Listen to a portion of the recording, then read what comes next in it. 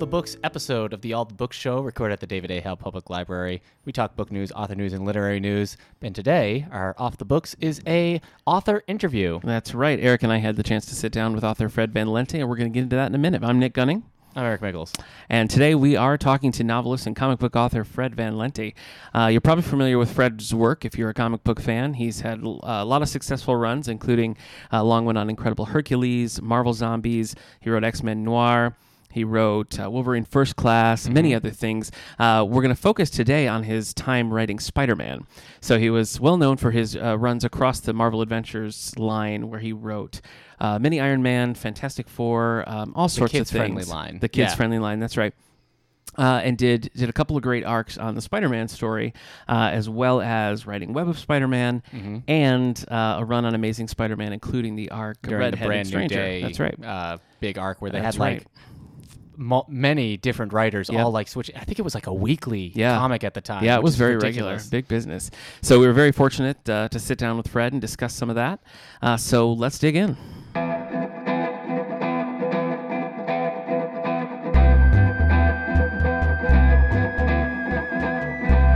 All the Books presents Author Spotlight.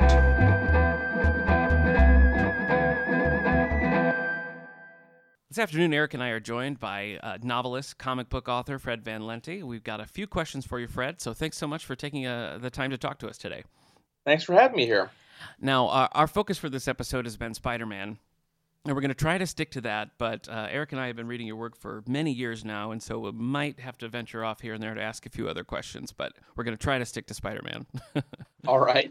Okay, so my first experience with your Spider-Man was Marvel Adventures. So I wanted to talk a little bit about Marvel Adventures in general, because I know you did a pretty long run with that on Iron Man and Fantastic Four, and of course Spider-Man as well. So can you talk to us a little bit about that experience writing on Marvel Adventures? Sure. It was sort of the first steady job I got at Marvel. I had done a couple miniseries, or at least one miniseries with them, and I enjoyed working with the editor, Nate Cosby, who really loved that line and loved doing the kids' comics for Marvel. Marvel Adventures was, I believe, essentially a venture by Marvel to get comics into the Walmarts of the world, the big box stores, and outside of the comic shops, and really appeal to younger people who, may not necessarily go into a comic shop or may not be allowed to go into a comic shop by their parents. And so the stories were all kind of, there were a couple like sort of standard mandated things, like we couldn't show any guns. Okay. There were a couple other sort of no-nos that you weren't allowed to do. I know Jeff Parker, who was doing Avengers that had Wolverine, and like Wolverine couldn't like stab anybody. Oh. So that he fought a lot of robots. Oh, I see. Yeah, that solves the problem. Now, what we like about them here at the library is that because they do work for all ages, and because they're their own thing, you can just read them straight without having to read all the different various, crossovers and that sort of thing. So it works really well for that. That was another mandate, was that they all had to be single. They all had to be single issue stories, and you couldn't continue one. Every story had to be totally self-contained. So you literally could pick up any issue of any Marvel Adventures book, never having heard of Spider-Man or Fantastic Four or whoever, and immediately understand the story and get something out of it. Now, you see, that seems like it would be especially challenging, trying to write stories like that, because I guess that would sort of force you to almost reintroduce the character each time. Yeah, but I mean, that's really how comics were written, before our era. I mean, that's what the editors all assumed in the so-called Silver Age and Golden Age. Yeah, and that's why, Marvel Comics, for example, in the 70s, when I first was reading comics, had those boxes that introduced the concept of the book, and on every splash page, and always ended with Stan Lee presents, Daredevil, Man Without Fear, or whatever. You knew his name was Matt Murdock, and he was blind, and he was a lawyer, and he had heightened senses, other than the one. Well, what do you think your biggest challenge was writing all ages characters for those ones that you worked on? I mean, was there something that particularly stood out, like, oh, how am I going to make this work for a younger age? Because I thought actually with Iron Man, you do get pretty serious in there sometimes. With Tony's. Not being quite sure how to handle being basically an arms dealer and fighting against arms dealers. So I feel like you managed to get some adult things in there, but what were the biggest challenges associated with that age level? Yeah, I mean, I took the all ages moniker pretty seriously. Okay. Like literally, I wasn't completely trying to quote unquote write for kids. And I think that probably is the best way to write for kids. Mm-hmm. Honestly, at the risk of sounding arrogant, I didn't find it very challenging at all. I thought I was really good at it, so it came very naturally. In terms of, and I had like being a giant nerd and having memorized the handbook to the Marvel Universe. The fun part was being able to use pretty much every character, any character I wanted to. And there was one series of Spider-Man we did was when Spider-Man 3 came out. You've got to do something with the black suit. Yeah. So that was sort of a mandate, but that was very minor. Then I did a second series where it was somehow wrapped into a toy line or something. So they were like, you got to use Green Goblin, you got to use Venom, you got to use Dr. Octopus, and another one. I forget which character it was. And then you would use the Spider-Man 3 characters, so they made me put Venom in, and they made Sandman and all that stuff. Yeah, Sandman's there, yep. Yeah, so, but beyond that, in Fantastic Four and Iron Man, I could pretty much do whatever I wanted. I mean, the real disadvantage with Iron Man was that this was before, if you can believe it, this is before the Robert Downey Jr. Iron Man movie came up, and they didn't tell me anything about the movie because, to a certain extent, I mean, a lot of it was just sort of typical entertainment company paranoia, but some of it was, they didn't know, they thought it might bomb, so they didn't necessarily want the comics associated with the plot of the movie, and that's why in the Iron Man book, Rhodey and Pepper Potts don't look or act anything like the characters in the movie because I had no idea. Did write a lot of all ages comics, Marvel Adventures, and Wolverine First Class. But then you get to, take your kids' gloves off. You wrote Spider-Man during the Gauntlet storyline, which was some pretty tough stuff for the character. But you also recently wrote the Deadpool Punisher versus book. And so is there one you prefer? Do you prefer writing the all ages, or do you prefer having the kids' gloves taken off and having the freedom to write more violent characters like Punisher and Deadpool? Well, I mean, they're all different storytelling challenges. Like it's unfortunate that Marvel doesn't really have very much interest in kids or kids comics, and I certainly would have liked to a certain extent to continue doing that. Mm-hmm. When I was at Marvel, I just ended up getting too many, sort of more mainstream projects. So I had to sort of abandon the kid stuff. Like I left Wolverine First Class after a year or something like that. Mm-hmm. So I really enjoy writing for kids. I still do it today.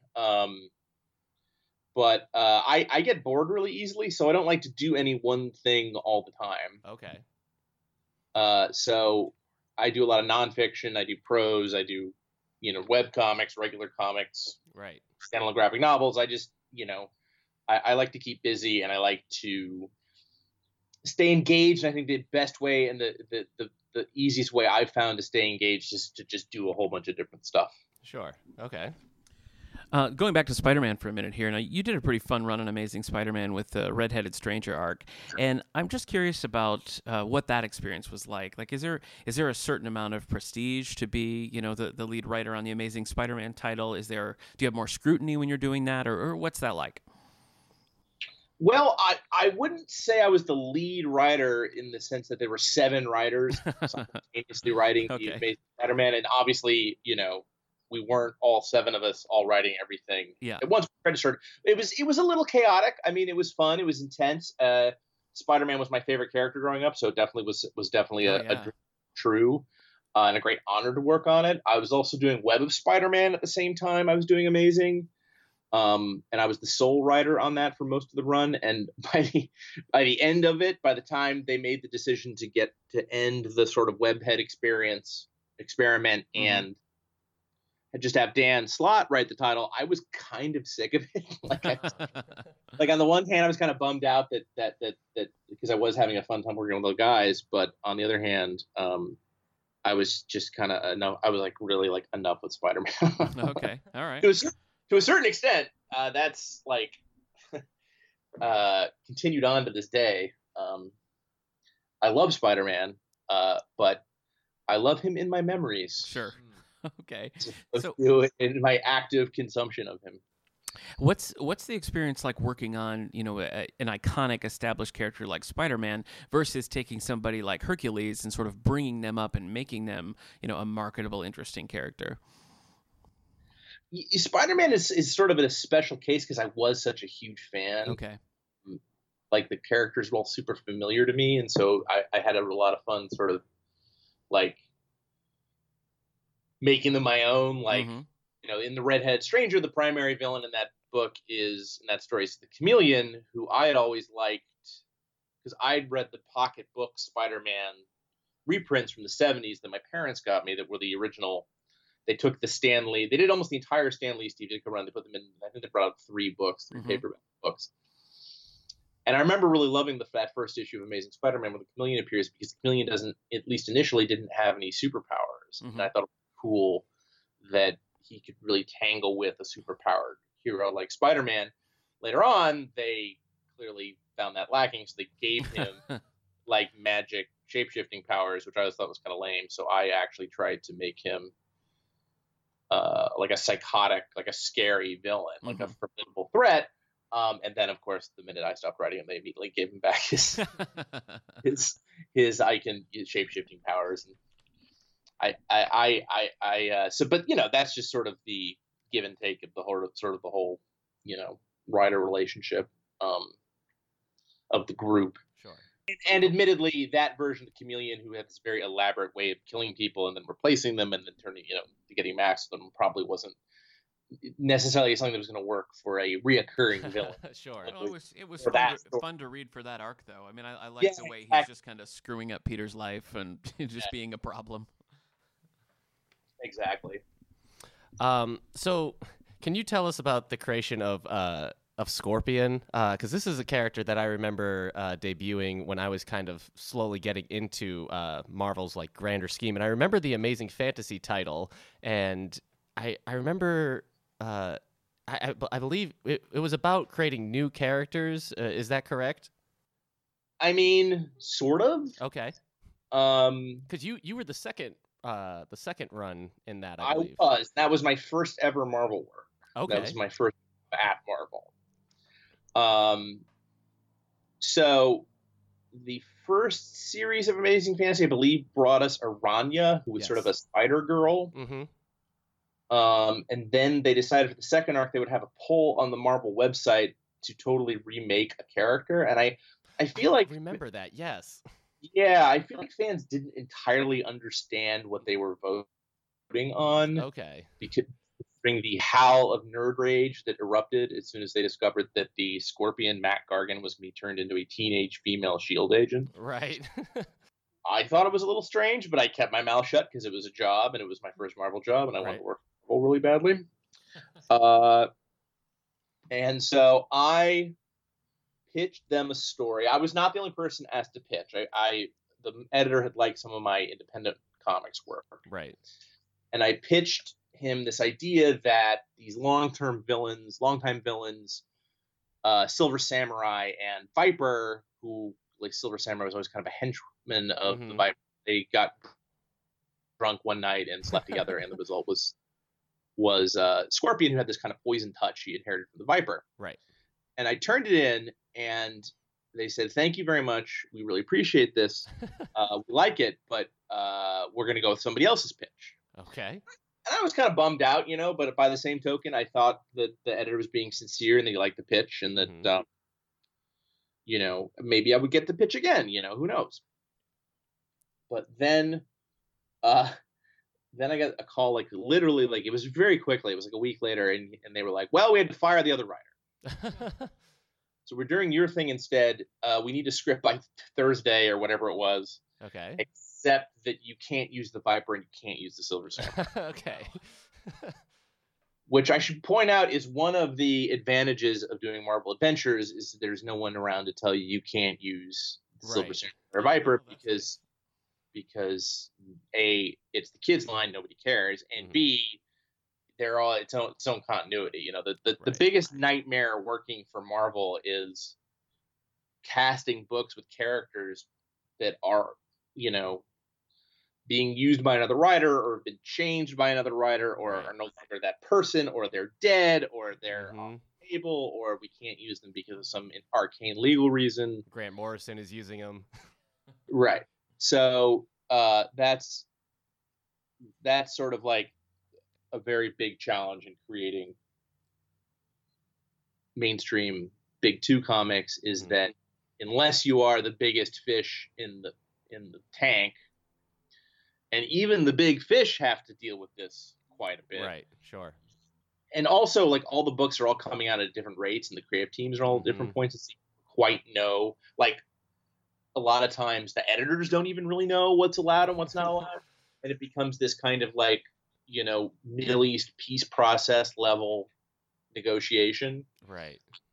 So I basically came up with this Monica Rappaccini character, who was the AIM scientist supreme, and I replaced Hydra with AIM, and then that's sort of how. So I kind of did my original idea, but I just had to change. I just had to come up with a new villain that she was the daughter. Yeah, she still has that kind of Viper vibe about her, but now you had the freedom to do what you wanted with it. And ironically, Rappaccini has ended up had some staying power as a character. I've seen it's fun seeing her pop up in various Marvel comics. Scorpion also seemed like she had quite a bit of staying power as well. I remember even just reading she was Peter David used her in his House of M spinoff for the Hulk. Oh, the editors made him do that. Oh. Yeah. Oh God, yeah. You think Peter David woke up one morning and was like, "Hey, I want to use this character no one's ever heard of." No, yeah, they absolutely forced him to do that. Oh, okay. And you know that's because the Hulk and Amazing Fantasy were into the same sort of editorial, and so Mark Paniccia was the editor of both Amazing Fantasy and Hulk. Mm-hmm. And you know that's largely how Amadeus Cho, who probably is the character who's had the most staying power that was introduced in that run of Amazing Fantasy by Greg, that has had a lot of staying power because Greg just got to do some big books and forced Amadeus in there. Mm-hmm. And that's how I ended up working with him on Incredible Hercules, is because I co-created the Scorpion, and the Scorpion was one of the heroes that appeared in the World War Hulk tie-in books. Right. And initially, Incredible Hercules was going to be a team book with all the heroes who had supported the Hulk during World War Hulk, but then they decided, well, we have too many team books. What if we pared it down to just Herc and Show? Right. Well, that leads into another question I have. Can you take us through like working with a writing partner, with Greg Pak on the Hercules titles? Like the first year, it was very literally co-writing. Like I would write half, I'd give it to him, and he'd write half, and then vice versa. I think for the first arc, he wrote all the Amadeus scenes, and I wrote all the Herc scenes. Okay. And then eventually, it got to the point where we kind of knew we had like we were both in Philadelphia for a convention. We sat down, we had lunch, and we kind of roughed out what the rest of the series was going to be. Mm-hmm. Once we had that skeleton, like basically he would write an entire issue and then I would write the next issue and vice versa. And we would pass it back and forth, and you know, each person would contribute to those scripts, but it became much more of I'll take 131, I'll take 132. And then it got to the point where we were individually doing, at one point we did double ship and we split up Hercules and Cho, and then I wrote the Cho. Ironically, I wrote the Cho story and he wrote the Hercules story. Okay. Yeah, I really, I know we were talking about Spider-Man, but I really enjoyed the Incredible Hercules title. That was a really fun title for a while, and I was kind of sad to see it to go away. But sure, well, we did what we wanted with it, you know. Right, I mean, sure. They let us do our story for the most part. Right. For the most part. Yeah, I saw that Marvel's actually doing an omnibus of it this month. Great. Actually. So it will be in comic stores again, albeit in reprint form. I think that was my first of your work that I read was that Incredible Hercules. But I want to talk about what you're working on right now. So I know you're working on a reboot of Psylords with Valiant Comics, and I have a vague memory of Psylords like from the '90s. Is this like a reimagining of that team, or is it totally different? It is a reimagining of that team, and it's totally different. Okay, so it's both. Yeah. Well, so the first issue's out now, and I read through it, and I really enjoyed it. And it actually reminded me a little bit of, in a good way, of the run you and Greg Pak did on Alpha Flight. The way the characters are sort of coming in. It kind of was a callback to that for me. But can you tell our listeners a little bit about the plot of this book?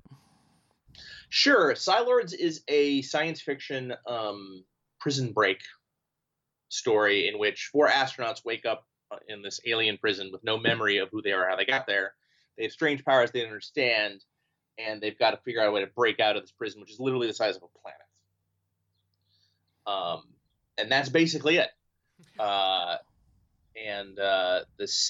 first issue is doing very well, which is very exciting, and the second issue is coming along shortly this month of July, and we're having a really good time with it.